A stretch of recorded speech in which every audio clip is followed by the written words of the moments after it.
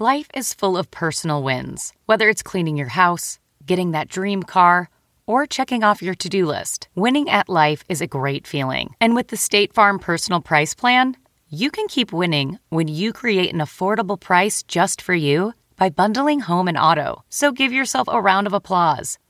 Talk to a State Farm agent today to learn how you can bundle and save with the Personal Price Plan.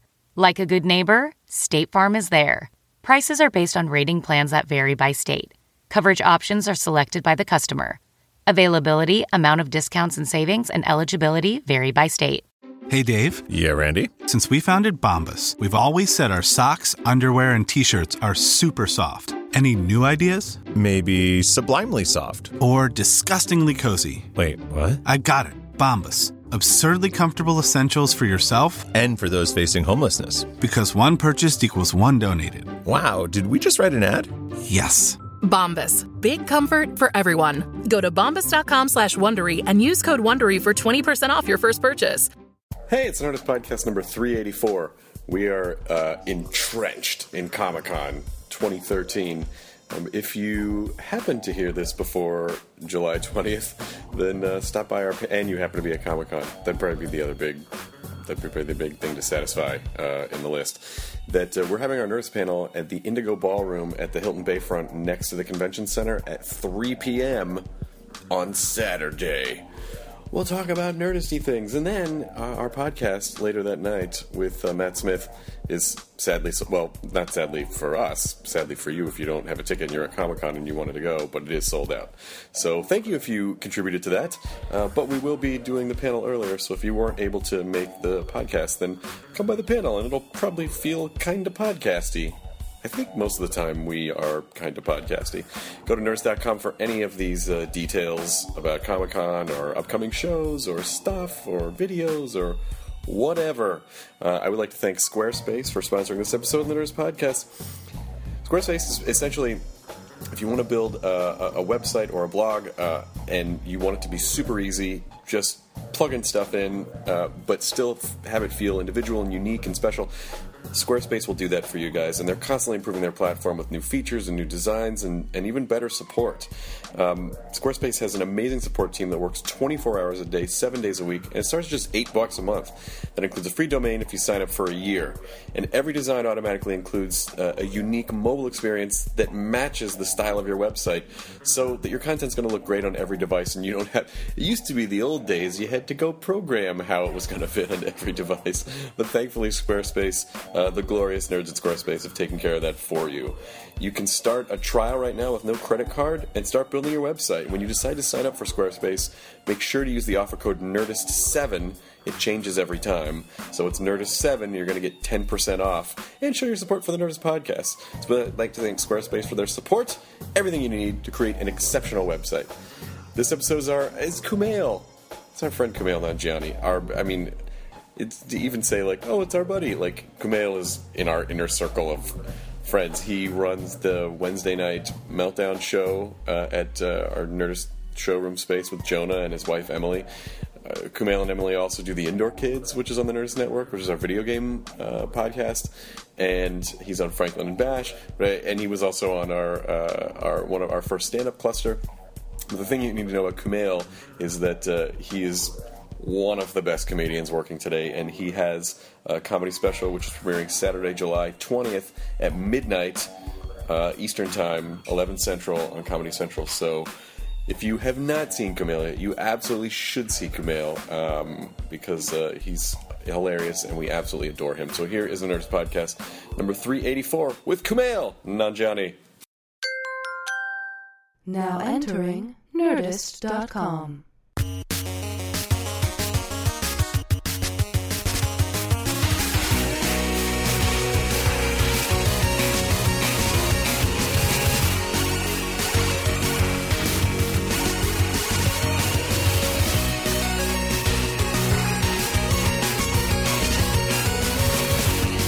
Well, this is really technically Indoor Kids Studio, and we're kind of a guest in your studio. Well, but now isn't this the new Nerdist studio? But we're going to set up a different recording facility down there, too. Oh, so this is just... They'll be both, yeah. Because I want to put little cameras in there. That just sounds erotic. Just so people, it's basically like a peep show for hipsters. They basically the shade comes up and they just watch a podcast and jerk off. Oh yeah, but you've had some jerk-offable guests, I would say. Yeah, certainly. Yeah, I would say so. Yeah, Judd Apatow. Yep. Neil Gaiman's voice. Oh. Yeah. Great careers, both of them. Yeah, I haven't heard the Neil Gaiman one yet. it's great.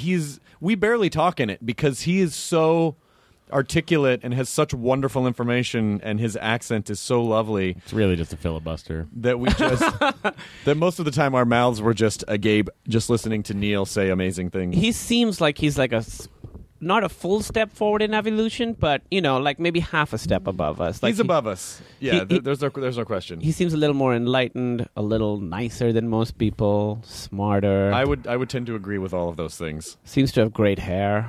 He has great hair, and I hear he has an amazing Addams Family style house that I want to see as well. Oh, really? Yeah. He lives in Minnesota, right? He does. Yeah, he lives outside of Minneapolis.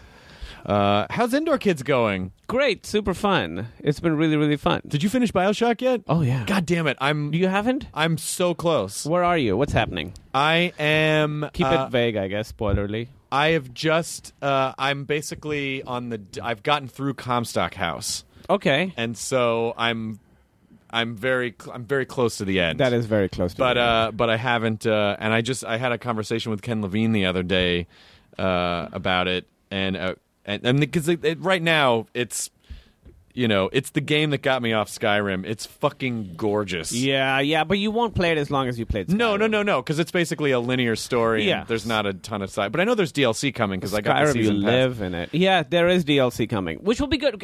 I'm interested to see what the DLC will be. Will it? Oh, I don't want to. Yeah, right. You don't want to spoil anything. Yeah. But I was.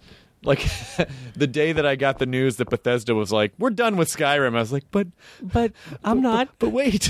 Well, there's more, right? There got to be more. How can you? I had the character for a year and a half. It's so good. Emily and I went to Big Sur, and it was like these rolling, gorgeous mountains and the ocean, and we were like, it looks just like Skyrim. Instead of, the real thing. Beautiful. Just like real nature. We were like, it's like that video game that we play in our house. That's how awesome it is. I do know that I could go back, though, and play the Dawnguard. Dawnguard. I could play Dawnguard again as the humans. Okay. I didn't like playing as the vampires. I played as the vampires. Me I didn't too. really find that the vampire lord power was all that useful. And the floating, it didn't quite work exactly as I wanted it Trying to get through doorways with these giant wings. That's so funny that you're this badass vampire lord, but you're having trouble getting through the doorways because your wings, giant wings. And I never, even playing as a werewolf with the companions, didn't really provide much. I was definitely a werewolf, yeah. But you couldn't pick anything up, or you couldn't. No, and picking up is most of that game. But Yeah. the fighting with the werewolf, I liked, was more satisfying than fighting as the vampire lord. Matthew's just sitting quietly and patiently, just because he didn't. I don't play Skyrim. Sorry. Matthew- It's all right. You don't. If you did, it would absorb a lot of swords. He doesn't like swords and sorcery. I thought there was supposed to be a big MMO coming, like a Skyrim MMO or something. I thought. think they're still coming, like an Elder Scrolls MMO. I think they're working on I'm that, gonna be right? mad, and I know you're not gonna be able to do this, but I'm gonna be mad if I can't port the character over that I built up for a year and a half. Yeah, you're not going to be able God to. damn it! You're not gonna It's be like able level to. 54 or something. Yeah, I know. It's so satisfying to watch those constellations fill in, you know, on your different... It's right, the most Matt? satisfying. It's the most satisfying thing in life. And then when you start going into that netherworld with the books, and then you can manipulate your. I didn't play... Is that the DLC? Yes. I didn't play that one. You can. This is kind of a spoiler, but you can, if you complete a certain quest line, then you can manipulate your perks so that you can go in. Like, let's say you don't ever use the smithing perk. Yeah. You can just go empty out your smithing perk numbers and then put them somewhere else. And then it becomes like a fucking bank account, like a bank account system. Yeah, guys, you got to be careful though with the smithing perks. I mean, A lot of the nerds, I bet, don't like that.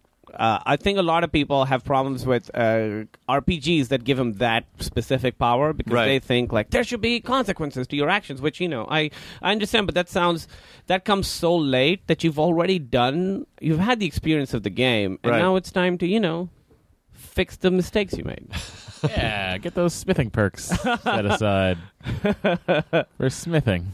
You're gonna love it, Matt. Oh, I can't wait to not play that. Why don't you like sword and sorcery stuff? I think it just from my childhood, I just don't care for it. My sisters were way into it. and That's always my favorite stuff. It's always my favorite stuff. yeah, no, I'm good.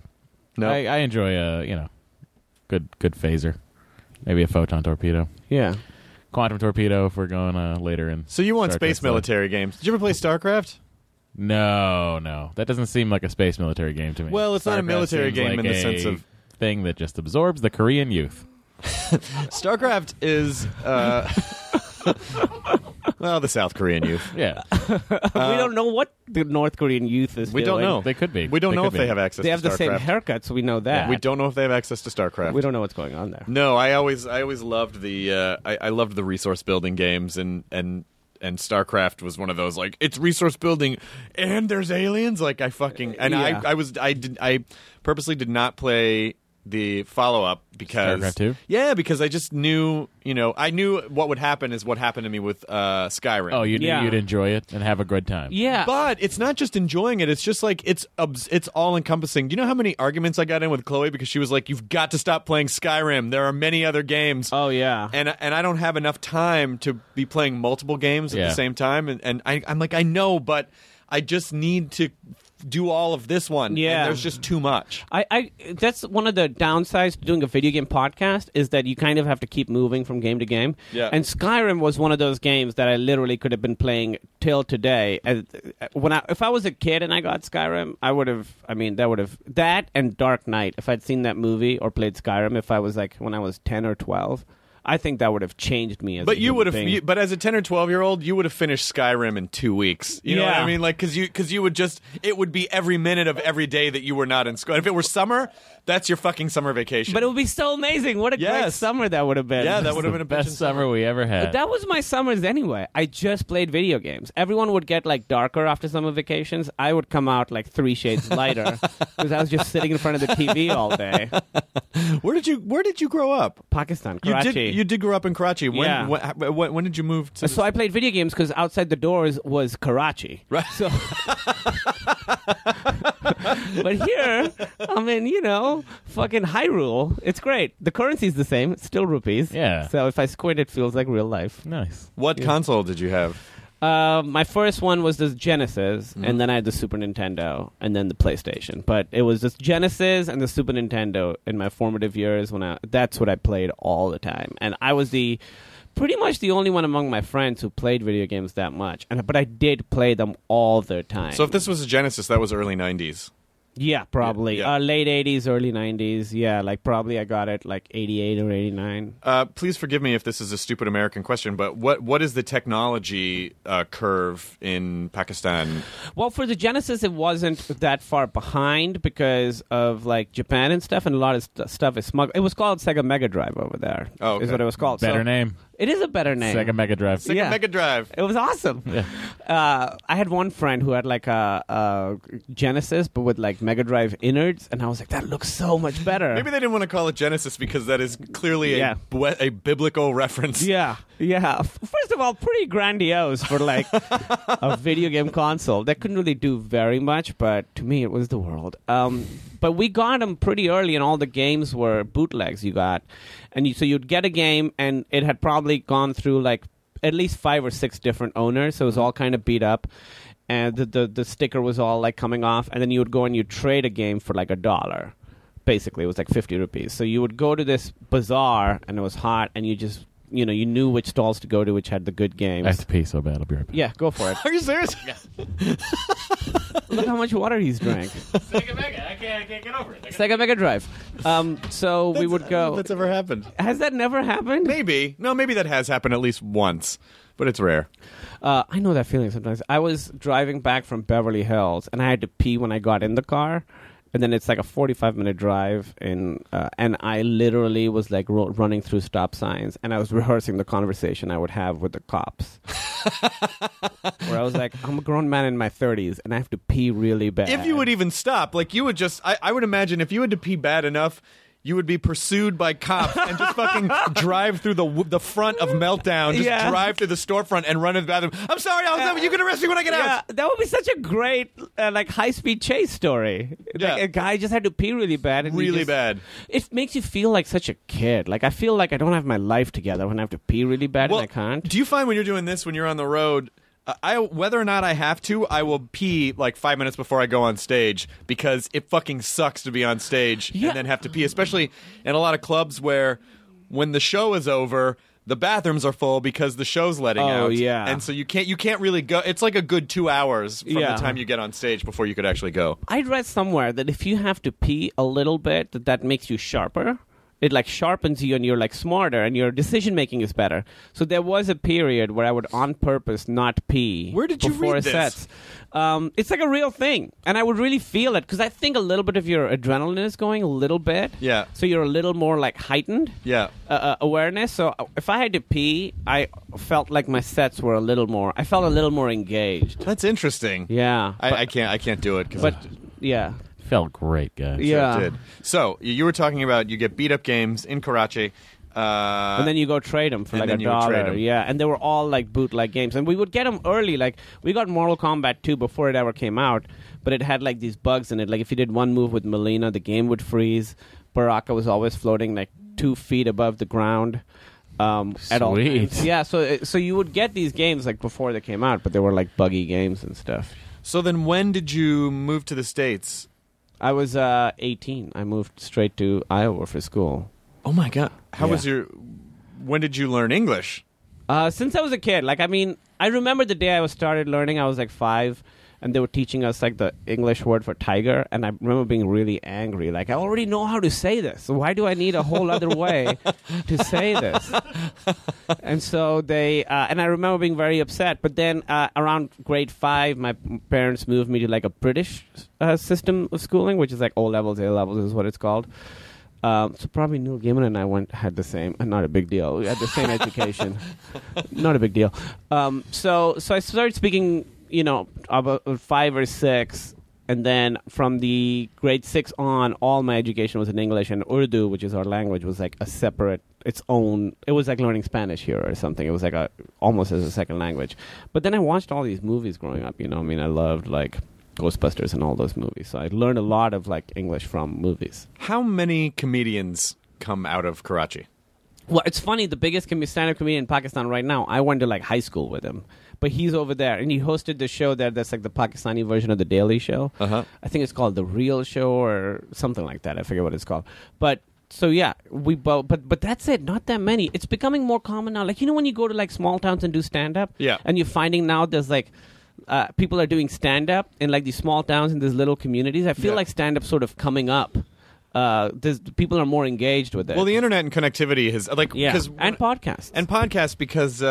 Before people were connected in that way, there were not a lot of beacons that would let people know, oh, this is a thing you can do. Oh, yeah. But now, because just information is disseminated the way that it is, you can be in a small town in the middle of Nebraska, with, if you have 2,000 people in your town, you could hear, listen to a podcast and go, oh, that's something I guess I could just do. I could just start that thing. Yeah, well, it's so awesome because I remember I'd never seen stand-up, and I was in college when the first stand-up I saw was Jerry Seinfeld's last HBO special. Mm-hmm. I'm telling you for the last time. And I remember being blown away, like, you could just do that and people pay you? Remember the intro for that? Where the intro of the funeral, and then Paul Reiser's stealing the old jokes? Yeah, Jay Leno stealing them. Yeah. Like, what? I've been doing that one for a while. Yeah. But it's crazy. But it's that's what's so awesome to think. Like when I think of like people I really love, like you think of Spielberg or Terry Gilliam or Guillermo del Toro. At one point, they were just like fans who really liked movies, and then they eventually started like doing that thing, and now people are inspired by them. So I think that's sort of a very inspiring and humbling thought to think that everybody was a kid and they just.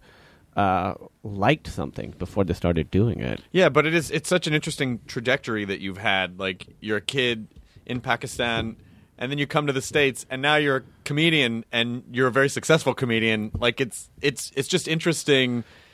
This is very much in the same way, like you were saying. Oh, I mean, just being from the South, I'm always fascinated when people actually get out of the South because it can be a trap. You get very comfortable. Oh, sure. Oh, I married someone out of high school, had kids. A bunch of my friends that I went to high school with had kids. Now they're on their second marriages, second wave of kids. Yeah. And it's just very easy and comfortable. Wave. Another wave coming in. Another wave coming in. But it is interesting because we go down to North Carolina, and this is not for any specific person, but a lot of Emily's friends who never left North Carolina are like really leading kind of lives that are, to me, I don't want to judge it, but it just seems very sad to me, the people who never really got out. You know what I mean? I mean, it's not sad if that's what they want, but if they wanted more and they didn't, or they didn't go for it. Yeah, when I drove across the country and I stopped at like Bullhead, Arizona, which is like this very small desert town with like a McDonald's, and then like you're looking and like, where do these people work? I don't see anything. Yeah, I mean, like a lot of your friends, especially like if you see them on Facebook or whatever, people we went to high school with, and maybe this isn't the same for you, but they all just look like grown-ups. Yeah. And we fucking live, I know. We live like teenagers. Yeah. I know. I don't look at us, we're wearing T-shirts. Yeah. Well, I know. I wore a button-up. Well, Matt. Brooks Brothers. But it's true. The way you look is different. Like, I've seen people who, like in Karachi, but also, like Emily's friends, and they look way older than we do. They look like they have lived a life we have yet to dream about. They've had kids, and they've lived a life that to me, I still feel like such a little kid, I don't feel like I've grown up at all. But for me, I think part of the reason that I was able to do so much in stand-up was that, when you grew up in Pakistan and you sort of have a certain identity prescribed to you, Muslim, religious, whatever it is, and then once that falls away, there's like a huge hole that you are not used to. Really? Yeah. Well, for me, like, growing up there was such a big part of my identity. I'm going to be sort of vague, but like, Islam... it's like everything you do, like the way you eat is prescribed by Islam, taxes are prescribed by Islam. So that's pretty much your whole life and identity. And that's why I think people really only go into like a handful of professions, because it doesn't matter. Your life is Islam, everything else is just details or whatever, like those shirts they used to have. Yeah, details. Yeah, but so I think, but once you sort of lose that part of your identity, you really have to find something to fill it with, because... that's a big hole, and I really had this identity crisis. It was really, really intense and really, really bad, and it took me a couple of years. And so when I sort of discovered stand-up and started doing it, for me, it was like, all right, so I have to get good at this, and I have to do this a lot. Otherwise, I'm nobody. I'm nothing. What were you doing in school? What did you go to Iowa to do for? Why did you go to Iowa, and then what did you study? I bet it's gonna be racist. No, it wasn't racist. You didn't go for software engineering? Okay. Well, that's not racist. It's pretty racist. Computer science. Okay, well, which is there a you go. more. I did computer science. But racism is you putting yourself above another race. But to say that, he's super smart, so he probably studied something super smart that most American kids wouldn't study. Yeah. It's not really racist. That's Good. Sort of, then I will stereotype. Yeah. The fuck I mean, out of I you. guess it's racist in the sense that you're putting his culture in a box. Yeah. But a delightful box full it's of computer programmers it's a pretty good and box. doctors. It's a pretty smart box. What sucks is that most of my family is doctors. Yeah, exactly. It's true. And it's like that Seinfeld one where he's like, how can it be racist when I say I like them? He's talking about his... so I did computer science and I did philosophy, because computer science was the most viable thing I could do. I knew, like... I was going to be a doctor first, because everyone was a doctor, and I realized that was one of those things, like, where you have to want it so bad, and you have to be so good at it that only the people who really, really want to do it would be good at it. And I knew that I didn't have that much, like... I didn't have that need to be a doctor. You're a joke doctor. I'm a joke doctor. I'm so lucky that I was able to find something to be passionate about, because having that 2 years when not having any direction, but being grown up enough to realize that I needed direction, but having like really nothing to pour. You're so into. fucking lucky because even at that point, what are you, 20 years old, 22? Mm-hmm. You're lucky that you found out then. Yeah. Think about people that don't figure it out. My big fear was always... I'll figure it out when I'm 60, and then it's too late, you know? And then you're like, oh, shit, why didn't I? Isn't it awesome that we figured it out? And you're like, and it's one of those things where you keep doing it and you keep getting better, and it's never done. You're never like, all never right, done. I'm the best I will ever be at stand-up. No, you keep getting better, and you keep doing it, and you keep finding new ways of doing it, and you're always evolving. It's like, that's what's so awesome about it. And then you find other things to do. So, you know, you did hosting stuff, and now you're doing podcasts, and you're doing Talking Dead, and all this different stuff. So you find all these other ways to express yourself. Everything you just described is also hosting stuff. No, well, but they're hosting different ways. It's different ways, They're different. They're definitely...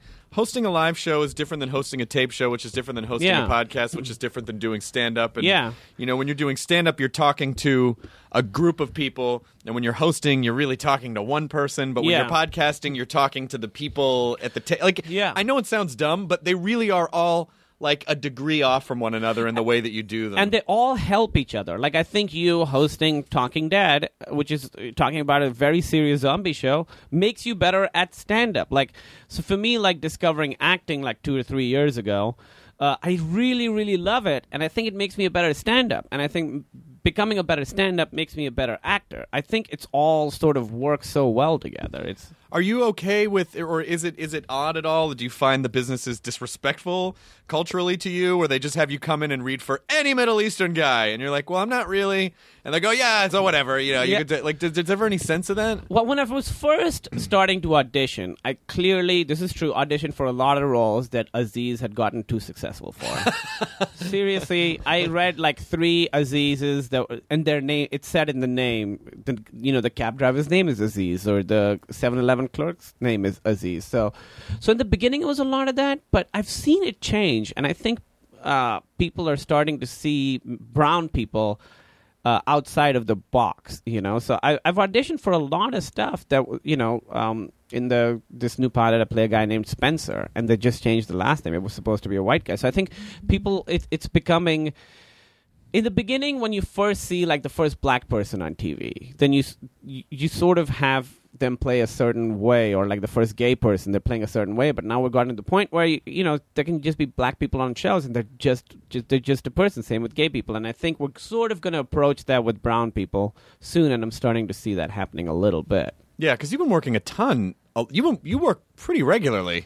Yeah, I've been trying to. Yeah, I love acting so much. It's like such a exciting new thing to try and get good at, that I've been, you know, taking a lot of jobs and doing it a lot and trying to do a lot of different kinds of stuff if they'll have me. Yeah. But I think the other important thing about what you're doing with comedy is that your comedy isn't, you know, it doesn't paint you in a box. Your comedy is just about being a guy. Your comedy is not like, I mean, I've heard you say on stage, I'm from Pakistan, but it's not like then an hour of jokes about being, you know, about growing up in Karachi. Like, you're the guy. You have your point of view that is influenced by who you are culturally, but it's not. That's not what all of your comedy is about. I think when I first started stand-up, it was right after 9/11. So there were a lot of like people from the Middle East who were doing stand-up then. Like, a lot of people just showed up, and they were all doing the same kinds of like playing on stereotypes jokes. Like a lot of like, I always thought that all the fucking Middle Eastern comedians should get together and figure out who has the best like cab driver joke, and then that person gets to do that joke. Who has the best 7-Eleven joke, and then that person gets to do that joke. I did see a couple of guys, and I, you know, I imagine this is just a survival mechanism, but seeing a couple of different guys, you know, around that time come up on stage, and then literally the first thing, hey everyone, I'm not a terrorist, you know, like they would do that joke, and then it would sort of, which I guess, I don't know, do you well, that put me at ease, because I thought, obviously. Yeah, he's just doing stand-up comedy to keep a low profile. But do you feel like that's necessary to sort of disarm the audience a little bit so they're not defensive? I think at that time it might have been. My reaction to it was to not talk about my ethnicity at all. I was a little bit like, fuck you, I'm not going to mention it at all. Mm-hmm. So the first couple of minutes were always kind of rough. People were like, why isn't he talking about, you know, the huge horn on his head or whatever? Right. But I think, to me, a big step for my own development as a stand-up was realizing that I could talk about it, but in a way that was true to me and was personal and wasn't just playing off these stereotypes. You know, it wasn't I'll go into a lot of auditions and people will be like, okay, just, do the accent a bit more. And I have a Pakistani accent. They just want the Apu accent, So, but realizing that I could talk about that stuff on my own terms was, because that's a big part of who I am that I was ignoring on stage. But being able to bring that in a little bit really, I think, is a truer picture of, who I am as a person, and then being able to talk about that makes you a Do you find that your stand-up has become more personal in the past couple of years? Yeah, definitely. Because I think with stand-up in the beginning, I sort of had I was playing a different person on stage, because if they don't laugh at you, they're rejecting whatever character you were playing. Sure. When you're yourself on stage, they don't like you. They don't like you.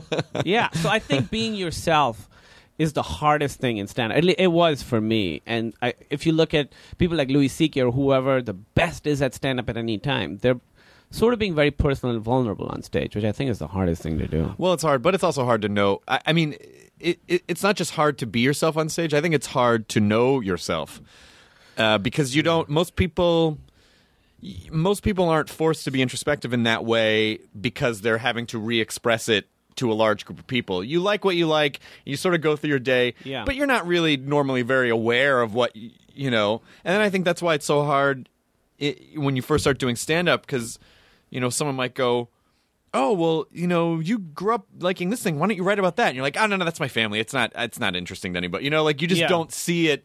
You don't see yourself as particularly interesting. Yeah, I think for, the biggest lesson with writing and everything is that people have, this is the more specific you are, the more relatable it is. Even if it's something very, very if I could tell a story about being from Karachi and something very specific.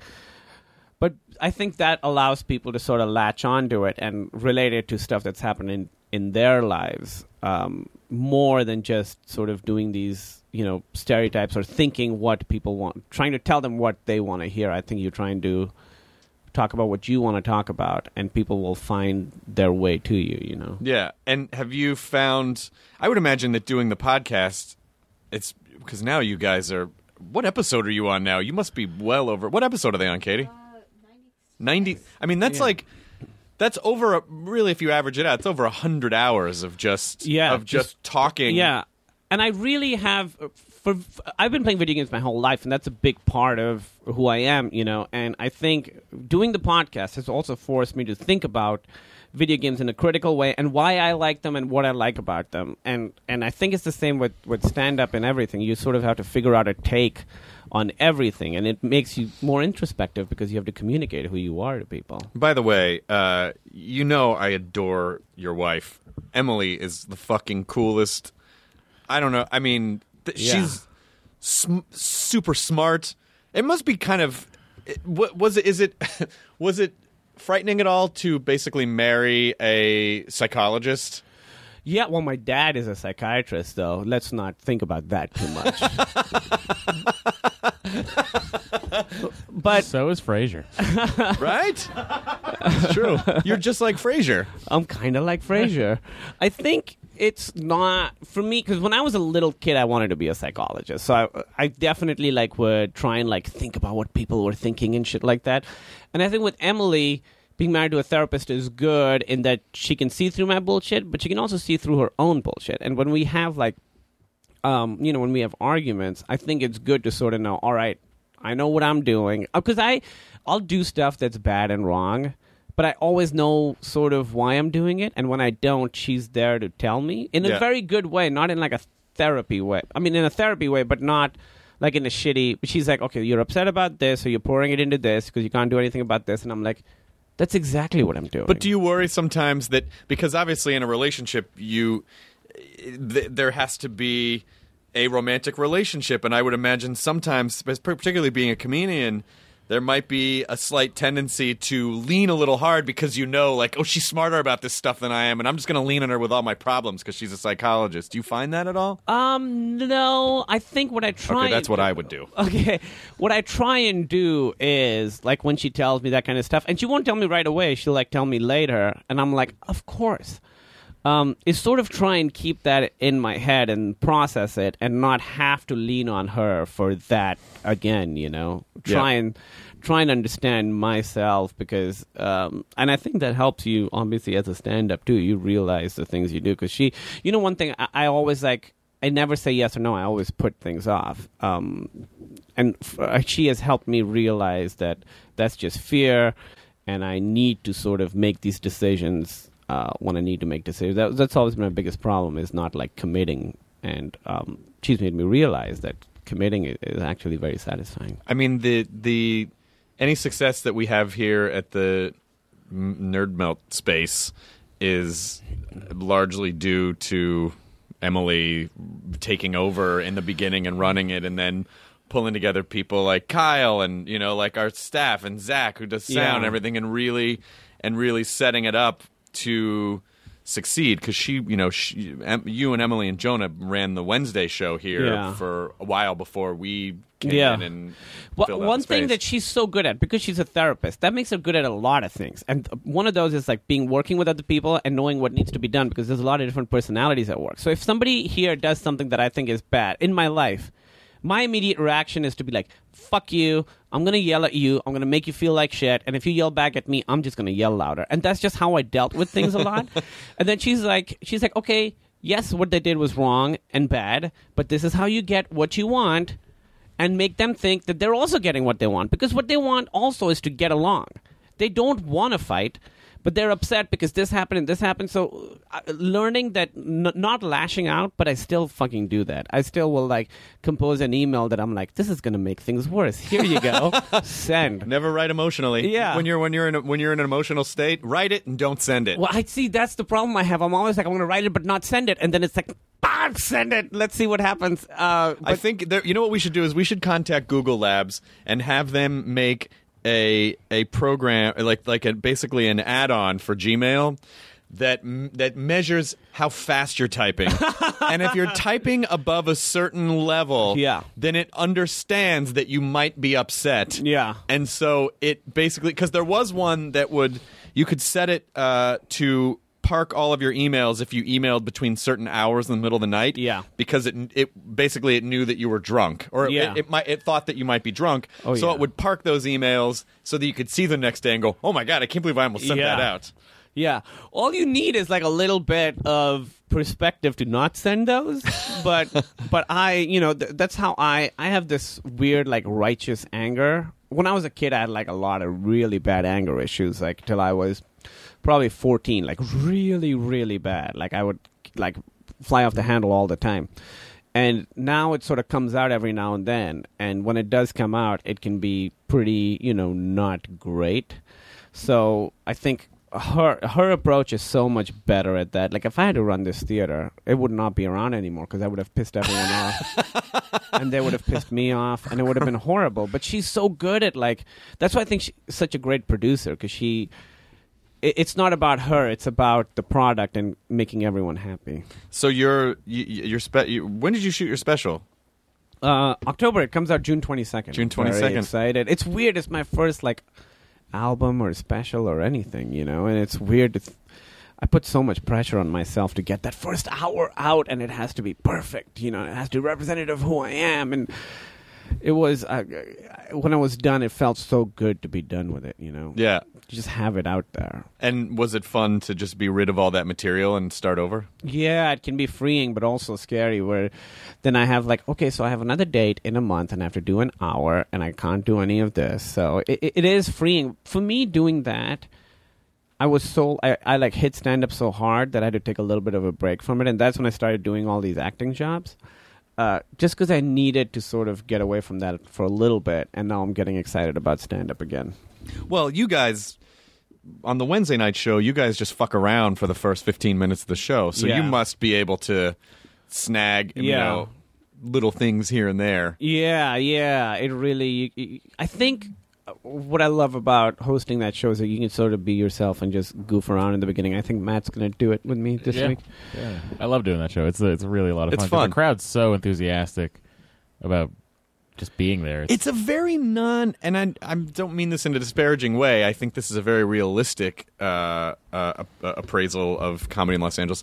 It's a very kind of non-LA mentality. Like, LA can be I generally tell people, like, if you have your choice, don't start comedy in Los Angeles because it's a weird a weird place. People have a weird, there's a lot of performers in the audience, and I feel like, in most cases you can perform places and people are watching me like, oh, yeah, I could do that. Or like, I don't know, it's just like they don't seem to have fun at a show. But at Meltdown, somehow the chemistry of the room attracts the right people, and they come and they have fun, which is what you want. And it's not judgmental. Like the opening, you could talk about whatever. And we've talked about some stuff, like because we asked the audience for stories. We've asked about some stuff that's really been sort of vulnerable and sad, but supportive. So we had this one guy in the audience tell us how we were talking about shitty theme park times, and he went with his friends who weren't his real friends. His mom made him go with him, and they got there. He was a little kid, and they were like,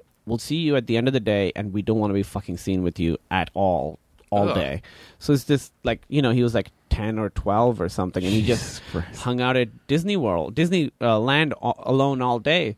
And so then we had the crowd chant, like, we would go to Disneyland with you, you know? And it just felt so supportive and wonderful to tell this story that was very, very scary. And then, it was great. And I love those moments when we have What do you think about the idea of people who say, well, you're not really doing I mean, like, I don't know who this voice is, and there's no one in particular that I'm thinking of, but I feel like, there could be a critical eye toward, well, are you really doing comedy? Because you're just basically performing for a bunch of your friends. You're just performing for a bunch of like-minded people. And that's not going on the fucking, Who is that?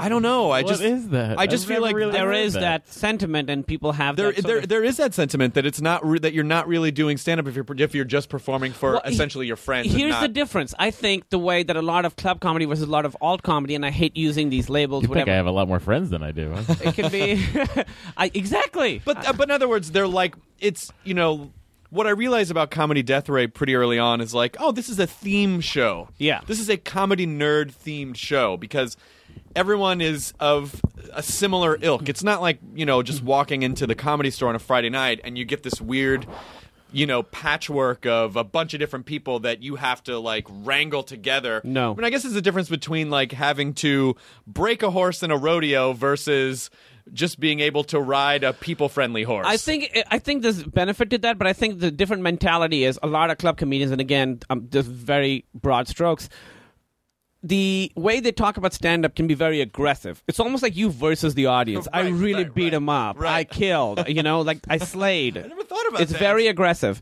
Whereas with a lot of alt comedians, at least the way I try and approach it, it's sort of we're all in it together, and you're having more of a conversation rather than me like punching them till they laugh. Right. And the Bill Burr set at Opie and Anthony show. That's a really great show to watch. When they hate him and then he wins them over. Oh, when he's at that outdoors. It's an amazing set, and it's very inspiring to watch. But that's definitely like, I'm going to beat you up until you like me kind of thing. That is a masterclass in not. I mean, oh yeah, the line that he's able to walk to not get murdered, and to basically tell them they're fucking idiots and have them love him for doing it, exactly, and to not take shit from a very drunk. Of thousands of people, that's a fucking. It's an amazing set. It's an amazing set, but it's very different from like an alt approach to stand up, which is alt would be, at least here at Meltdown, it's very wit. It's like, here I told you something that's embarrassing about myself. Now you do that, right? Or like trying to relate to them rather than making fun of them until they love you, right? And I think that's why a lot of. I know I've heard Bill Burr talk about, and I think he's an amazing comedian, talk about how he hates like alt stand-up because of exactly that. Like, you're not fighting the audience; these people already love you. Well, you know what? that's fine. We're still doing something. We get to do something, I think, that is riskier on stage than if you had to win over the audience each time. You know, like you really get to know someone. Like my wife. I'm gonna know her more after 2 years when she's already loves me, and we get to find out more about each other. Right. And it's more of an intimate thing. Same with stand-up. If they already like you, you're able to do things that you wouldn't be able to do if you had to win them over every single time. Yeah. Bill's one of my favorite comics. I think he's probably one of the top 3 comics. Yeah, he's amazing. Working today, and it is it is incredible to watch someone throw out a premise that the audience does not want to support. Yeah, and then he is able to essentially force them to laugh against their will. Yeah. Anyway, is a pretty... he did this thing about how he hates Steve Jobs. Did you hear that? Yes. He did it on Conan. He did it on Conan, and it fucking was destroyed. Amazing. In the beginning, people are like, man, this guy died of cancer. He's like our hero. What are you doing? And by the end, you're laughing because he's so funny. Yeah. He's just really funny. It's almost like a weird kind of Marquis de Sade thing to it, where it's like, I'm going to torture you with pleasure. Yeah. And you're going to be against it at first, but then, then you're going to beg for it. Like, there's this kind of weird, and that's not I don't do that. I'm a very like, hey, let's all, we're all fucking hanging out, we're having fun. Yeah. I get into that mode sometimes where like Emily yells at me where I'll like get stuck on one thing and I'll just push an audience to see how far I can push him. Like while I was preparing for my stand-up set the night before, this was in Austin, I did a set at Cap City, which is a great club. Yeah. And I was having a really good set. I was just doing a 10-minute short set to like just kind of, be loose. And then at one point I said one sentence and it didn't really get a big laugh. And so I swear, I got into this thing, I just said that sentence over and over, like 25 to 30 times. Just to see how far I could push these people and bring them back. But it's not like, again, it's not a thing of, I wasn't actively trying to do that. It's just some part of me was like, I'm going to say this and say this and say this. Kind of because a little bit I was so like, I'd been doing so much stand-up that I wanted to like do something different, Sure. But it kind of ruined that set. Like I wasn't really able to get them back. So the last set I had before my special started off great, and then I kind of like alienated everyone. And my agent was there, and he was like, "What the fuck was that?" Well, but yeah, then you're fucking around. It's not like you're going to do that on the special. No, not at all. But I think in a way, I'll tell you what I think was actually smart about it was that it got you outside of being doing a set by rote. Yeah. Where it just kind of kicked you out of that so you don't go into robot mode. And then this joke, it just got you thinking about your stuff and loosened up your brain. I think your brain was actually helping you and you didn't realize it. I think so. And I think because I've been doing that set so much that I was sort of getting into that rote thing. And I think it's the same thing with stand-up as it is with acting or as it is with hosting. It's all about like being in the moment and reacting. That's the hardest thing. But once you're there, it feels so good. And that's why I think they all sort of feed into each other. Because everything we do is about being in the moment, and reacting. And I mean, I've never taken any acting classes or anything, but that's like the hardest thing for me. Well, that's the thing that I try and do whenever I do that is just be in the moment and react as if a normal person would. Have you performed in Pakistan ever? No. I haven't been back since I moved here. You haven't? Are you allowed? Are you allowed back? I'm allowed back. Okay. Yeah. I really want to go back. There's certain things I've said on stage that if they knew about them would be real bad for me because sacrilege is punishable by death. Yeah. Like that's the law. You know how we have separation of church and state here? That is not a concept over there at all. So there's certain things I've said that I've never said anything against Islam, but I've said certain things that if you wanted to, you could really fuck me. So a little bit, I'm a little bit scared of that. Do you have you ever performed? Have you ever performed in your first language?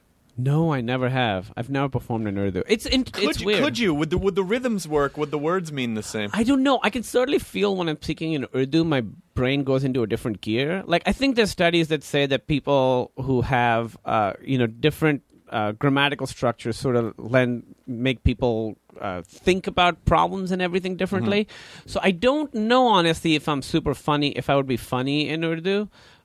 Because the grammatical structure is like very different. And I don't know. Like if I'm speaking to my parents in Urdu and then I turn to Emily to start talking, it certainly takes me a second to like it's a little jarring, the switch. Yeah. So I don't know if I would be as fluid doing stand-up in Urdu. Was the Benjamin Button bit, that was your bit, wasn't it? Yeah. Could you do that in Urdu? See, I don't know. I know that the stand-up that I was talking about, who's big in Pakistan, is also doing it in English. Oh, he is? Yeah. Okay. I haven't heard a lot of like stand-up in Urdu. But if I went back, I would perform in English. I don't think I'd try and perform it. Like, I know Eddie Izzard like performs in French and stuff. I'm like, that's like, what are you doing? Do you think you've like figured out American like English stand-up? By the way, I love Eddie Izzard, but it seems like such a unnecessary challenge. I mean, I've thought many times, would I be able to translate this to like the only language that I even kind of speak is Italian, and I think, would I be able to translate this into Italian? And then I think no, because there are so many cultural subtleties that you wouldn't. It's not just a question of, like turning on Google Translate and then okay, now the words are in this language. Like there are nuances, and there are ways that you would communicate, and there are regional ways that you communicate, and I don't think and I think what really helped me with that was watching all the movies. Like growing up watching movies, you can learn English in a classroom, but it's when you really figure out how people talk and the subtleties, like the way you like, all right, good night, or good night, like that kind of stuff. Yeah. Tone and stuff can be really it's very important to what we do. Well, especially languages that are much older. I wish you'd watched like movies from the 40s just so you started talking. Yeah. What's the deal with airline peanuts? Yeah, stool. When I traveled around Italy a handful of years ago, a lot of the Italian that I remembered did start to come back. Yeah. But every region you go to, because they just like their language evolution, their languages had longer time to evolve. Oh. So regionally, I would go one place and I would say something, and they would go, "Oh no, you don't say that way here. We would say this way." Huh. And so the language would sort of change from region to region when you're just communicating with locals there. And I feel like, in America, it's not so much about saying things in a certain way. It's just accents. Well, I mean, they say y'all, but, if you're in the South. But in general, it's all pretty much the same. And I think it's spreading. I mean, because of internet and stuff, I think, unfortunately, a lot of those like differences in the way people think about stuff is sort of becoming more homogenized. I mean, they're watching more Hollywood movies in Italy, and they're watching more TV shows. And I think, like, I saw the difference when I hear about Pakistan, how much more westernized it's gotten, even in the last, 14, 15 years, however long I've been here. We left them that broken helicopter. What? We left them that broken helicopter. What is this? When we got Osama. Oh, yeah. Like, here you go. Figure this out. It's like an alien craft that's landed, and they're trying to reverse engineer. It's like the Terminator arm that they have at Cyberdyne. Yeah. Exactly. Exactly. So I think that's changing. I remember when I was there and MTV showed up, and that like changed a lot of stuff. Just having MTV there and Beavis and Butthead. Like, oh, wow. Yeah. It's a very strong cultural force. Beavis and Butthead, I mean, to go from zero to Beavis and Butthead... It's a lot. It is a lot. Well, going from wherever you guys were to Beavis and Butthead was a lot, too. Yeah, it really was. It really was. It's such an amazing show, though. I love that show so much. All those Mike Judge cartoons, we used to go to the Spike and Mike Sick and Twisted Festivals of Animation, which is really the only place you could see kind of like gross out adult humor in animation in the 80s and 90s. Like, you would have to go to a fucking film festival that came through like once a year. Yeah. And then go, oh my God, this is out there. And, there was no other channel other than MTV who would dare to put, when Liquid Television came on, it was basically like, I don't know if this is the right word, but it was almost like the gentrification of that bad neighborhood of dirty animation. Yeah. I remember watching Beavis and Butthead in Pakistan and being like, somewhere in the world, people are making this, Yeah. This is happening. And it was so outside of anything I'd ever seen. And it was really, really funny, but I couldn't really explain why I was laughing so much. And it is cool.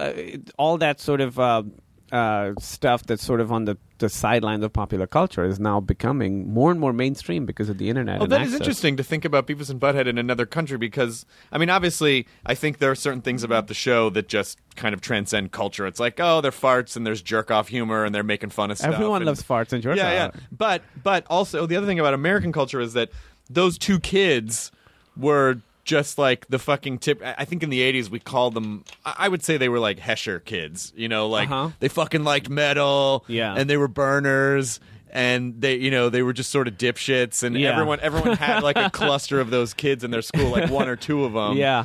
And so, there was also a certain familiarity that we had with that, but in other cultures, I mean, I don't know if there were.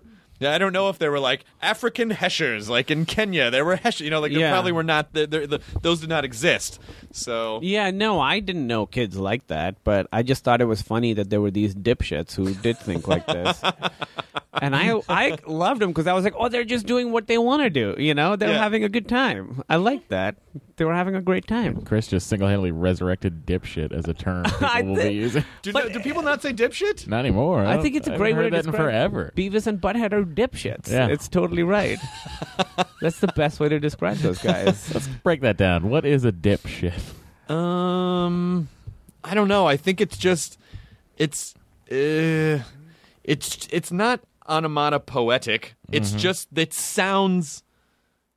it just sounds like a thing. Like, look at that, lame wad. Like, and there's a difference between a dipshit and a dick and a douchebag. Yeah. It might be hard to explain, but dipshit, I think, a little bit. I want the etymology of dipshit. Like, where did that come from? Like, who? Yeah, dipshit. You're shit, but let's dip it in something, and then you're like dipped in shit. Yeah. Okay. I think it's just the vowel sound. It feels great, doesn't it? Yeah, I really think it's just the vowel sound of like dipshit. Like it just feels fucking dipshit. I don't think you could be like, in the early 1900s, the shits that you would get from having diphtheria. I don't think it would. I don't think there's any way to track it that way. I think it's just people playing with words and just words that sound dumb. It sounded great. Yeah. No one's ever said like, "Hey, twat wad," but it's just like the words together just sound like it sounds insulting, and it just sounds like a way to classify someone. I like it. Well, twat wad I get, but like dipshit I don't. You don't get dipshit? Don't get your twat in a wad. Like that sounds like a Chicago thing to say. Yeah, it really does. You're a Chicago comic guy. Right? That's where I started. Yeah, with like Kinane almost everyone. And TJ and Pete Holmes and Hannibal. TJ Miller. Yeah, that guy. You started with TJ Miller. That's pretty good. Yeah, I've been working on it. Yeah, all those guys. It's crazy how we all did start out together. We used to do these open mics, and so many of that crew are like doing really, really well now. It's Kinane, Bronger, TJ, Hannibal, Pete. A ton of people. I mean, it's and almost like what's interesting, and maybe someday someone will do a case study on it that no one will give a fuck about. But just the idea that you all essentially probably helped each other in ways that you didn't even realize. Yeah. Because as a community, yeah, you're elevated by one guy who was elevated by another guy who was elevated by another guy, and you're all kind of watching each other and playing off each other's energies without realizing it. And then it just something magical about your class, whatever that class. Well, we're the class of 2001 or whatever. Whatever, something magical about that class has yielded so many incredible, successful comics. I think at that point there was such when we were all doing stand-up together, there was such an emphasis on originality, even more than being funny. If there was anything that was even slightly hacky, they would make fun of you. So right from the very beginning, it was never about really getting laughs. It was about being original and being yourself. And when I first saw TJ, he was bombing on stage, and I remember being jealous of this guy and how fucking amazing he was. Did he kind of love that though? I think so, but I think TJ also has that thing where he really, really does want the people to laugh. He wants to be good at it, but in his own way. So TJ can do the weirdest shit on stage, but ultimately I do think he wants them to like him. Because he seems to like to do the stuff where he almost fucks with the audience to a degree. Yeah, he really which does. Which is a different approach, I think, than there's a difference between just like wanting to affect the audience by fucking with them versus attacking them versus like trying to get them on your side versus just being yourself. I think TJ is also so fearless just as a person. Like he'll do like crazy shit and sometimes it backfires, but I think that sort of X factor of like genuinely being so fearless really, really helps him in his stand-up and everything he does. I mean, he makes really strong choices, I think, and I think that, really helps him. And I got really, because Indoor Kids was one of the first podcasts that we started producing. Yeah. And I remember, like, it was within 5 months or you guys were doing the show, and I got so excited because you sent me a text, and you're like, I can't believe how many people showed up in, video game T-shirts, and, It's great. Whenever I do shows outside of New York or L.A., it's a lot of Indoor Kids people come, and you can see all these video game T-shirts, and you can be like, all right, that's my person, that's my person, that's my person. It's so cool. Like, I'm sure it's so true for you guys. You guys get to perform in front of audiences that are so your audiences that you can talk about whatever you want. I still have those people who are like the people who come from Franklin and Bash are usually a slightly different kind of person than the people who come from Indoor Kids, and so but you guys have so like figured out your audience so well. But what's interesting about comedy now is that I was noticing this like for so long. When you start doing different things, your audience is basically just you're piecing together. Like I would notice, some people used to come because of Attack of the Show. Yeah. And then you'd have a small percentage of people that would come because I was doing Chelsea Lately. And then a small percentage of people that would come because I was doing Corolla's show every once in a while. And so it was like you're pulling together, but they were all completely different types. Yeah. But then some of them, like, so someone who watches... I would get these sort of ladies in their mid to late 40s because of Franklin and Bash, because that's sort of the audience of that show. But then even if like 10% of them really liked my stand-up, that was 10% that I would have never reached, right? And they're not all going to think I'm hilarious, but some of them are, hopefully. So for me, I have no like one thing that people come from. Some people come from Portlandia, some people come from Franklin and Bash, some people come from the podcast, some people come from Conan. So it's like a lot of different little things that people come from, but I really would love to have that one thing, where like, all right, this is the guy from that thing, and if you like this thing, we're gonna like him, Right. But I don't have that like one big thing that people come from. You will, and then when you get it, you might be angry about it. It could be a little bit of a Chappelle thing where it's like everyone knows him from the Chappelle show, and then they're shouting, you'll be on a show. It's sort of the double-edged. You'll be on a show, and then everyone comes because of that show. Oh yeah. But then also you're just that show to them, and they're almost weirdly not interested in anything that doesn't involve Chris, that show. Don't that you want to talk about. about Jonah when he's not here. Well, there's the thing. Like Patton Oswalt talks about how he was on Everybody Loves Raymond, which was a huge show. It was on King of Queens. King of Queens. Sorry, right. Was it King of Queens? They were related. Like they were as a spinoff. Oh. Yeah. So it was like, 10, 12 million people would watch it. But he would do stand-up and sell out. But it was all people who knew him in this one context. And that can be tough. It didn't go well in a lot of those cases. I mean, it went well enough. But I know. It is a double-edged sword because you obviously want, 20 million people to watch you on TV and like you. But then you realize, I'm realizing that with Twitter, like when you have people, when you get past a certain number of followers, it used to be in the beginning, whatever I said, like-minded people, they would agree, or if they didn't agree, they would like have a reasonable discussion with you about it.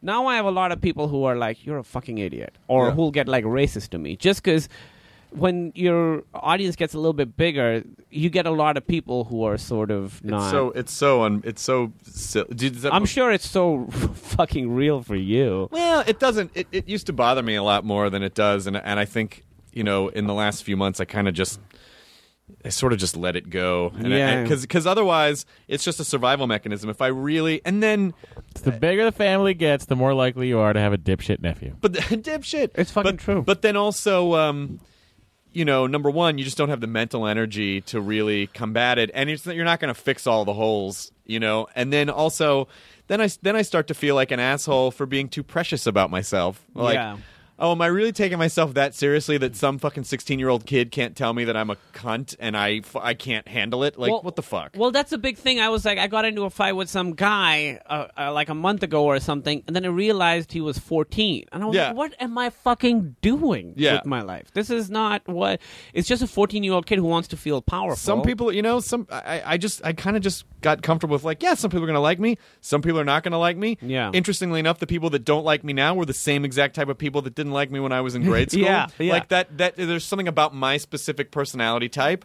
And listen, being a snarky white guy who gets really excited about everything is going to be really annoying to some people. Yeah. And now they just have the means to tell you. I know that's what it is. People would always have hated you. Certain amount of people would have always hated me, but now they can get to me and tell me that they hate me. Like in the 80s, it would have been, we've gotten a lot of fan mail.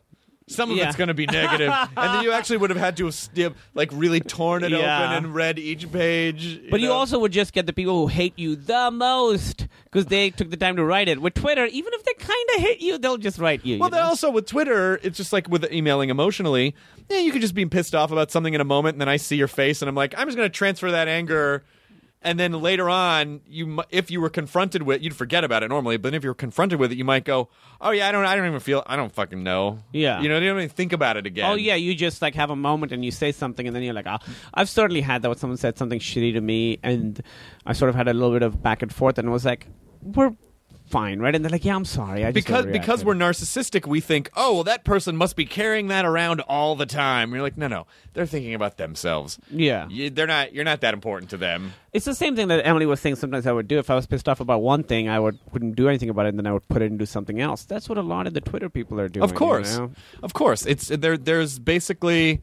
In the same idea that energy cannot be created or destroyed, emotional energy is not created or destroyed. It's transferred. Yeah. And it gets transferred to a lot of different areas. I think excitement gets transferred to disappointment. I think anger gets fear gets transferred into anger, which then spreads. But then you distribute it to like other people. Yeah, and then that spreads into their it doesn't there might be but it goes somewhere. Yeah. It doesn't just go into the ether and disappear. I think the good thing is that you really can take almost any negative emotion and do something positive with it. So if you're like self-conscious or there's anger, you can translate that into making like good work or positive work. Like a lot of like really good art has come from anger or from disappointment or from self-consciousness. And I think that's sort of what we try and do is like take positive and negative emotions and do something like good and artistic. I stopped blocking people who were saying shitty things to me, and now I really only block people that say this is very specific and no one asked, but now I only block people who say shitty things about people I care about. That's what we should call the podcast. This is very specific and no one asked. No one asked. No one asked. Ever. No one asks ever. But I only block people who say shitty things about people I care about. Okay. Because that I get madder about that. Yeah. Because that puts me in a mode of like I want to protect my friends, and so I really feel like, okay, the fucking gloves are off now. I want to. So I only block those people, but I also feel like because for a while I was creating this comfort bubble where it's like, oh, the only people that I see mentioned say really nice things about me, and then you go, that's kind of dangerous. Like you still need a little bit of, you still need an element of a check and a balance, like. It's comfortable to just surround yourself by people saying nice things, but at the same time, you shouldn't just... That being said, I have had people who have offered to like, hey, and multiple people who've said like, that I don't know will go, hey, I'll be the person that keeps it real for you. And I'm like, everyone thinks they're that person, and you don't have to do that. I get plenty of that. Yeah, please don't. I get plenty. So many people think, oh, people just kiss your ass, but I'm going to be the one who gives it to you real. And you're like, okay, multiply you by that. I don't need that many. Yeah. In fact, if you're, just be nice. Yeah, just be nice. I got a glimpse of like a huge, like I did Talking Dead. Yeah, and that's a huge audience. I had no idea how big that audience is. It's crazy. It's incredible to me. But obviously there was a lot of people who had no idea who I was or were familiar with it. But even with that, the overwhelming majority of it was very, very positive. But some of the negative things were definitely people who were like, hey, talk seriously about the show. Don't make jokes all the time. But that's what I felt like my role on that was. I love the show. And the other guests were talking very seriously about it. And I also was offering my opinions, but in like a funny way. But that sort of pissed people off. I thought you did a great job. I think no matter what you do, people are going to tell you what they basically order you around. Yeah. And I think they're just not really thinking, and they think that you're not going to see it. So they'll just go, do that or don't do that. And you're like, I'm not your marionette. I am who I am. Yeah. I'm only going to be who I'm going to be. And if you don't like it, then don't. Please don't follow me. We're all avoidable. Yeah, we're very, very avoidable. I'm like the most avoidable person in entertainment. That was like, hey, I'm here. Joel McHale used to have a joke about Tyra Banks being afraid of dolphins. He was like, they're so easy to avoid. Is she really afraid of dolphins? Yeah. Terrified. Yeah. That seems like such a... And I don't know Tyra Banks at all. It seems like such a decision she made, like, oh, this is a weird thing to be afraid of. I only knew that because of his set. Okay. But he was like, that's like being afraid of a bike race. It's easy to avoid that. You never have to see one. Yeah, you never have to put yourself in that situation. Yeah. Yeah, it's not gluten where you have to, like, think about it all the time. And you might get it. Like, all of a sudden you might be at a restaurant and someone might bring you a dolphin. Dolphins! God damn it! Yeah, fuck. Could it be anything else? Yeah. This was supposed to be dolphin-free. Yeah. Why did it have to be dolphins? What restaurant are you going to? Flippers. Oh, of course. I should have known. Yeah. Is that a spin-off of Flappers? Flappers, yeah. It's a comedy club only for dolphins. They are apparently vicious, and they, like, eat their young and, like, rape and stuff. Oh, they're they're pretty brutal. Like, they're all friendly when you see them at SeaWorld, and then occasionally you see that story of, like, someone was attacked, and then they carried that person to the shore, Yeah. But in general, they're fucking, like... They kill sharks. They're animals. They fucking kill sharks. How did they kill sharks? They ram them with their bottlenoses. It's like they fucking ram them in the sides with their beaks. Oh man! And they also have this really high tech sonar, and they just fucking they're like little military vehicles, and they're just solid muscle. Yeah, they're just fucking solid muscle. They're pretty And they are smart. Like I was watching this documentary and to get their fish. This is Darwin. Is that what they did? Darwin. And it's not a species. It's just this one group of dolphins somewhere. I figured it out where they swim in a circle and flap their tails, and so the sand sort of forms a wall, and the fish in the middle try and jump out of the wall of sand, and then the dolphins just sit outside the perimeter of this like circle they've made with their mouths open, and these fish just fly go right into their mouths. They don't even have to do anything. No, they don't. And the really smart dolphins set up these aquatic timeshares that fish buy at a very low interest rate. It's just smart. Subprime. Yeah. And then when they get inside for their vacation, then the dolphins, it's actually the dolphins' mouths are the condos. I actually know a dolphin who's not using his timeshare this month. So you guys want to go? Yeah. They have like great retirement accounts and stuff. It's just smart. I think I just used that metaphor because Chloe and I just watched this movie called The Queen of Versailles. Yeah, is that good? Yeah, it's great. I loved it. It's really interesting, and also fucking. It's still on Netflix. It's on Netflix. Yeah, it's sad and weird.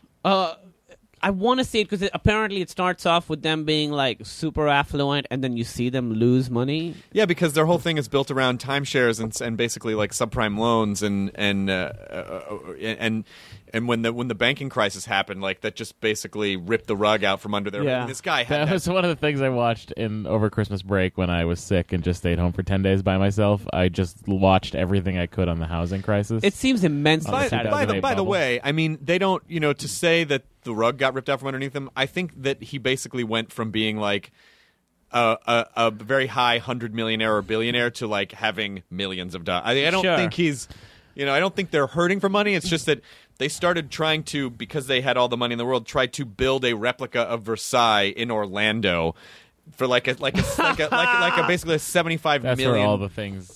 A $75 million home that never got finished because... Yeah, it was to be the largest home in the United States. Oh, this sounds so satisfying. It is pretty satisfying. So I think what's interesting about it, too, for me, it's more the relationship between the husband and the wife. Yeah, and like when she goes back to visit like the town she's from.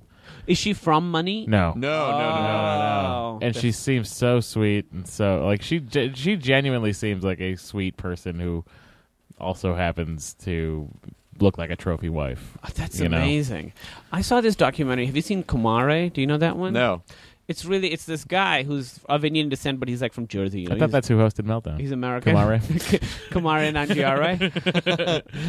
And Judah Ray. And he's this guy who grew up with like a lot of like Hindu religion and like Eastern, religion, and Shedit was like, this is all bullshit. All these gurus are hucksters. They're scam artists. They're just preying on people. So all these yogis and stuff. So what he did was, he's basically atheist and stuff.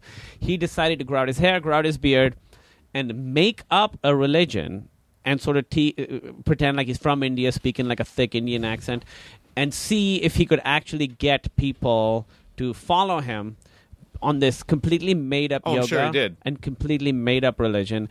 And it's so interesting to see, like, it doesn't matter what the religion is. People just want to feel, like, connected. To something. And that there is something out there, that there is some way to control their lives, and it was it's really, really cool. It couldn't be any weirder than some religions, like it, that some guy just made up. At some you mean all? I mean, exactly. Like you think of we all rip on Scientology because it's like crazy, but the only crazy thing about it really is that it's not as old as some of the other ones. I love that. Sarah Silverman used to have a joke that I fucking love this joke where she was like, yeah, I don't think I could follow a religion where the leader just lived in an apartment at one point in his life. Exactly. Yeah. Exactly. He had like cable or whatever. Yeah. You can't follow that guy. It's the same thing with Mormonism, because it happened in America. That's how recent it is. Yeah. So it doesn't feel legit. But then you go back thousands of years and you're like, all right, yeah, there was a different time. There were bushes on fire talking to people. That's just what happened. And then interesting if you really went through and did a really careful study of all the religions that just didn't survive, that sort of like that went extinct. Yeah. To see like, what got borrowed from what, and that what is evolved, interesting. and what like when you see is the parallels between the Christian story and and the what is the religion? What is the story? The Joseph Campbell stuff? Well, it's the. I gotta look it up now. Well, I think I remember taking like a philosophy class in college in the beginning and hearing like stories. Mithraism. What is that? Mithraism. It was just the. You sure you're not thinking of Mothraism? No, I'm not thinking. Rises up from the sea and then Godzilla fights. Sometimes he's good, religion, sometimes he's bad. How could a moth know. rise up from the sea? Oh, that's a good point. That's how religions happen. Yeah, it's Mothraism. Just believe that it did. All you need to do is buy into this. And then everything it's Zoroastrianism. Oh, sure. Yeah, that's sort of a religion that's pretty small now. That was big, like Iran, Persia and stuff. That was all Zoroastrianism. But if you look at the origin stories, they're very similar. They're very sort of they're similar. Well, because we all sort of basically like the same Maybe story. Catholicism needs to hire J.J. Abrams to reboot it. New timeline. New origin story. New timeline. I don't think there'd be too much lens flare in it. But overall, I think it'd be good. All right. I think it would help. Listen, guys, Catholicism has gotten mired. There's so much going on. This is clean. Jesus is a young rogue who all the elders are like, you could really be something if you would follow the rules. Yeah, I don't want to do what my dad wanted me to do. We'll split the timeline. And for some reason, at the beginning, Jesus is driving a Corvette. Yeah, listening to Beastie Boys for no reason. But I think, all the stories that we really like are stories. We don't like to see stories of rich guys doing well. We want to see stories of like poor guys becoming rich or rich people becoming poor and then figuring out the thing. Like, so all the religions have the same stories that we obviously gravitate towards. Sure. All these aspirational good stories, and that's what every religion is, the same stories over and over. And I think watching this documentary made me realize like the purpose that religion has for a lot of people. I mean, obviously bad stuff can come from it. People fight and draw lines, but the peace of mind that it can give people can be a very, very powerful and positive thing. The connection to community and also it for some people that I think it is that kind of gateway into spirituality. Yeah. Which, personally, I don't think you need religion for that, but that's just my opinion. Sure. Some people do. You know, like, and that I'm the same way with AA. It's like, well, I quit drinking. I don't really feel like I need that specifically, but I know it's very important to a lot of people. So great, of course, perfect. I remember like being a kid and going to these religious like services and feeling there were like hundreds of people there and feeling such a sense of power. Like we all believe in the same thing, you know. Sure. And I think that's a very positive thing. Like we having had to a community. evolve. Like I think that kind of, I mean, how do we come together as a culture and be civilized if we don't think that there might be something beyond, you know, like when you look at sort of evolution of people, if they don't feel like, oh, if I do this, something bad is going to happen later on, then what really keeps them in check from just fucking murdering everyone? I mean, they all come down to, you know, rules that you need to have a society survive. And I think we're now at the point, like I got into argument about, you know, when Jason Collins, the basketball player, came out. And I was saying, people, you know, that guy, do you know what I'm talking about? This basketball player last week came out, and he's the first. How do you not know that? I don't know. I mean, it wouldn't have meant anything to me if I saw it on the Google News page. I just wouldn't have. If it was a sports thing, I would have. He's the first active player in a professional league of any sort to come out of the closet of as a team gay. sport, yeah. I don't have sports on my home. He's the first active player to announce, yes, I am gay. Oh, great. Yeah, it's pretty great. Yeah, but there's awesome. this ESPN analyst, his name's Chris Broussard, who they asked, what do you think? And he was like, I think it's a sin against God, and he's walking in violation of God. So I said, you know, I sort of ripped on Chris Broussard on Twitter, and people were like, those are just his beliefs. But I don't think those beliefs are valid anymore. I think being against gay marriage is an invalid belief now, and I genuinely think that. And I don't. It's like if I say, "Oh, interracial marriage is bad," there was a time where there was a valid belief. It's not valid anymore. I think it's the same with. Also, Chris Broussard, just tell me what it means in the NBA, not in your fucking religion. Yeah, what does it mean to You're the on NBA? ESPN. Yeah, why are you doing that? And the people are like, "Oh, that's what we asked him, and that's what." Are the Wizards going to re-sign him? Let me know. Otherwise, shut the fuck up. Probably not. He's not very good at basketball. Listen, he's a veteran, though. He's a veteran, good clubhouse presence. Can I tell you something that I think is probably, there's even a more disgusting reason behind why he said that? The Celtics traded him? No. Listen, I don't know what you're talking about. There's probably a more disgusting reason why that guy said that against the player is because he thought it would get media attention. And because he knew that, you don't think he said that to get attention? No. He seemed very angry. Yeah. He seemed very angry. I don't know. I just feel like that's not. I don't think it's. I don't think if you're in a belief system that tells you to condemn other people for something, maybe it's. I don't. Chris Broussard strikes me as the type of guy who would never own a pink tie. Yeah, he seems very, very. I think for me, I was thinking about this because a lot of how to have morality without religion, and the only rule you really need is you don't step on other people's valid beliefs and rights. And that's all you really need. So you can do whatever you want. But within that, denying this guy the right to be openly gay is not a valid belief. That doesn't mean that because him getting married to another guy is not really doing anything to you. Right. And that's what makes it an invalid belief. If I'm telling someone to not do something that doesn't really affect me, then that's not a valid belief. If he, comes and steals your stuff, well, that's wrong because he's infringing on your, rights as a person. And not just to be some sanctimonious cunt who's like, those people over there, way over there, shouldn't be allowed to do that thing. Of course. What do you... And I think that's why, that's the bad part of religion is, defining yourself by what you're not, and then what you're not is bad and wrong. And the bummer thing is that, and then I feel bad for friends of mine who are good Christian people. Oh yeah, where shit like that happens, and then they must feel like, God damn it, now everyone's going to think that's what the whole thing for us is about, and it's not. Think of someone as a Muslim and all the shit that's going on and being like, what the fuck are you guys doing? Yeah. Stop it.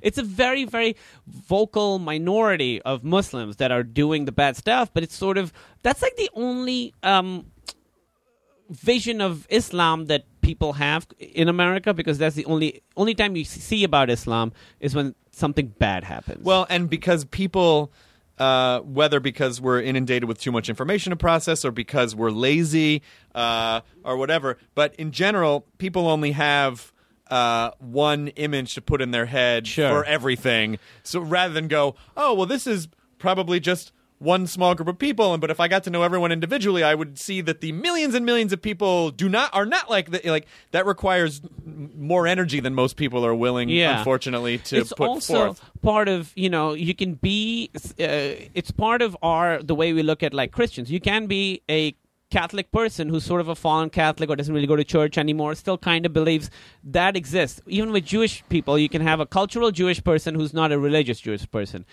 There's no conception of a Muslim in America who is a tolerant, not like hardcore Muslim. The only vision we have of Muslim here is someone who's like very, very fucking Muslim, And I think once that changes, once there's a bit of a reformation and we start seeing Muslims as also people who don't have to be as hardcore, I think, that'll sort of, I think that'll be beneficial. But I think part of the problem that holds Islam back is most of the countries, any criticism of Islam is considered blasphemy and is punishable by death in most Muslim countries. So that you can't have different interpretations of the Quran because you could take that to say, well, what you're saying about the Quran is wrong and bad and you're misinterpreting it so you can be put to death.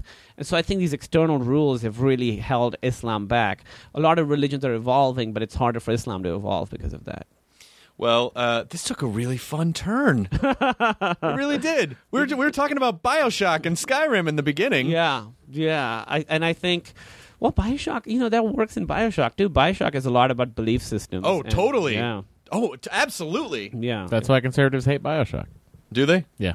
Right, of course, Yeah. because of the whole Father Comstock thing. I mean, it says something that there aren't that many conservatives who are doing like great art, all their stuff is like all the conservative comedians are terrible and the hyper-liberal ones are really good and like very successful. Well, I don't know. I just never think about anyone. I'm so not a politically minded person that I don't really think about people's politics when I see them. There might be people who are closet conservatives that are afraid to, and I'm not saying I'm one of them. I'm just saying there might be people who are like conservative that don't want people to know because they're afraid that they might be judged, that are actually good comedians. I don't know. There might be politically there will always be one conservative who's okay in my book. His name is Kelsey Grammer. Okay. I think socially conservative is like politically conservative is fine because but socially conservative if you're against like gay marriage, right. I mean, I feel like that's getting to the point where being against gay marriage is becoming an indefensible. I mean, that's different than this is the size of government and their role in humanitarian versus like those people shouldn't have these rights. Like those are, I separate those. Yeah. But I like that you tied it around with Frasier at the end. Yeah, of course. We should have you do because you were the Frasier of your family. Hey, Katie, someone pull up the lyrics to the Frasier theme.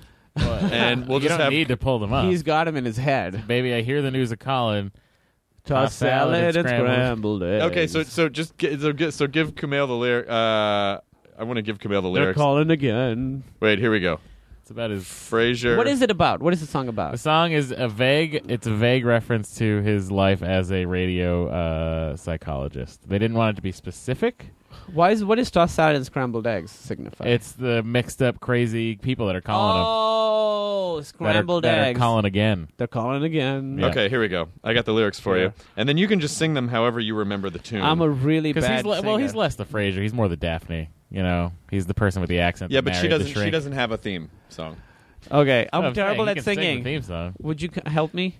Hey, baby, I hear why don't we get the music, too? No, don't get the music. Just let him sing it. Oh. Hey, baby, I hear the blues are calling. Toss salad and scrambled eggs. Oh, my. Mercy. And maybe I seem a bit confused. Well, yeah, maybe, but I got you pegged. But I don't know what to do with those tossed salad and scrambled eggs. Wait. They're calling again. Good night, Seattle. I love you. That's a great song. Yeah, it's great. Yeah. Delightful. And it's a fun show. Burritos with scrambled eggs. I don't know why we haven't had anybody on this podcast from Frasier. Enjoy them. Get any of them. Looking over here, maybe for David Hyde Pierce. Or Eddie? Moose is passed. Oh. You knew his real name. Yeah. I just knew the character's name. Moose is the name of the dog. Now leaving Nerdist.com. Enjoy your burrito. Enhance your listening experience with Wondery Plus. Enjoy ad-free listening, exclusive content, binges, and more. Join Wondery Plus in the Wondery app or on Apple Podcasts.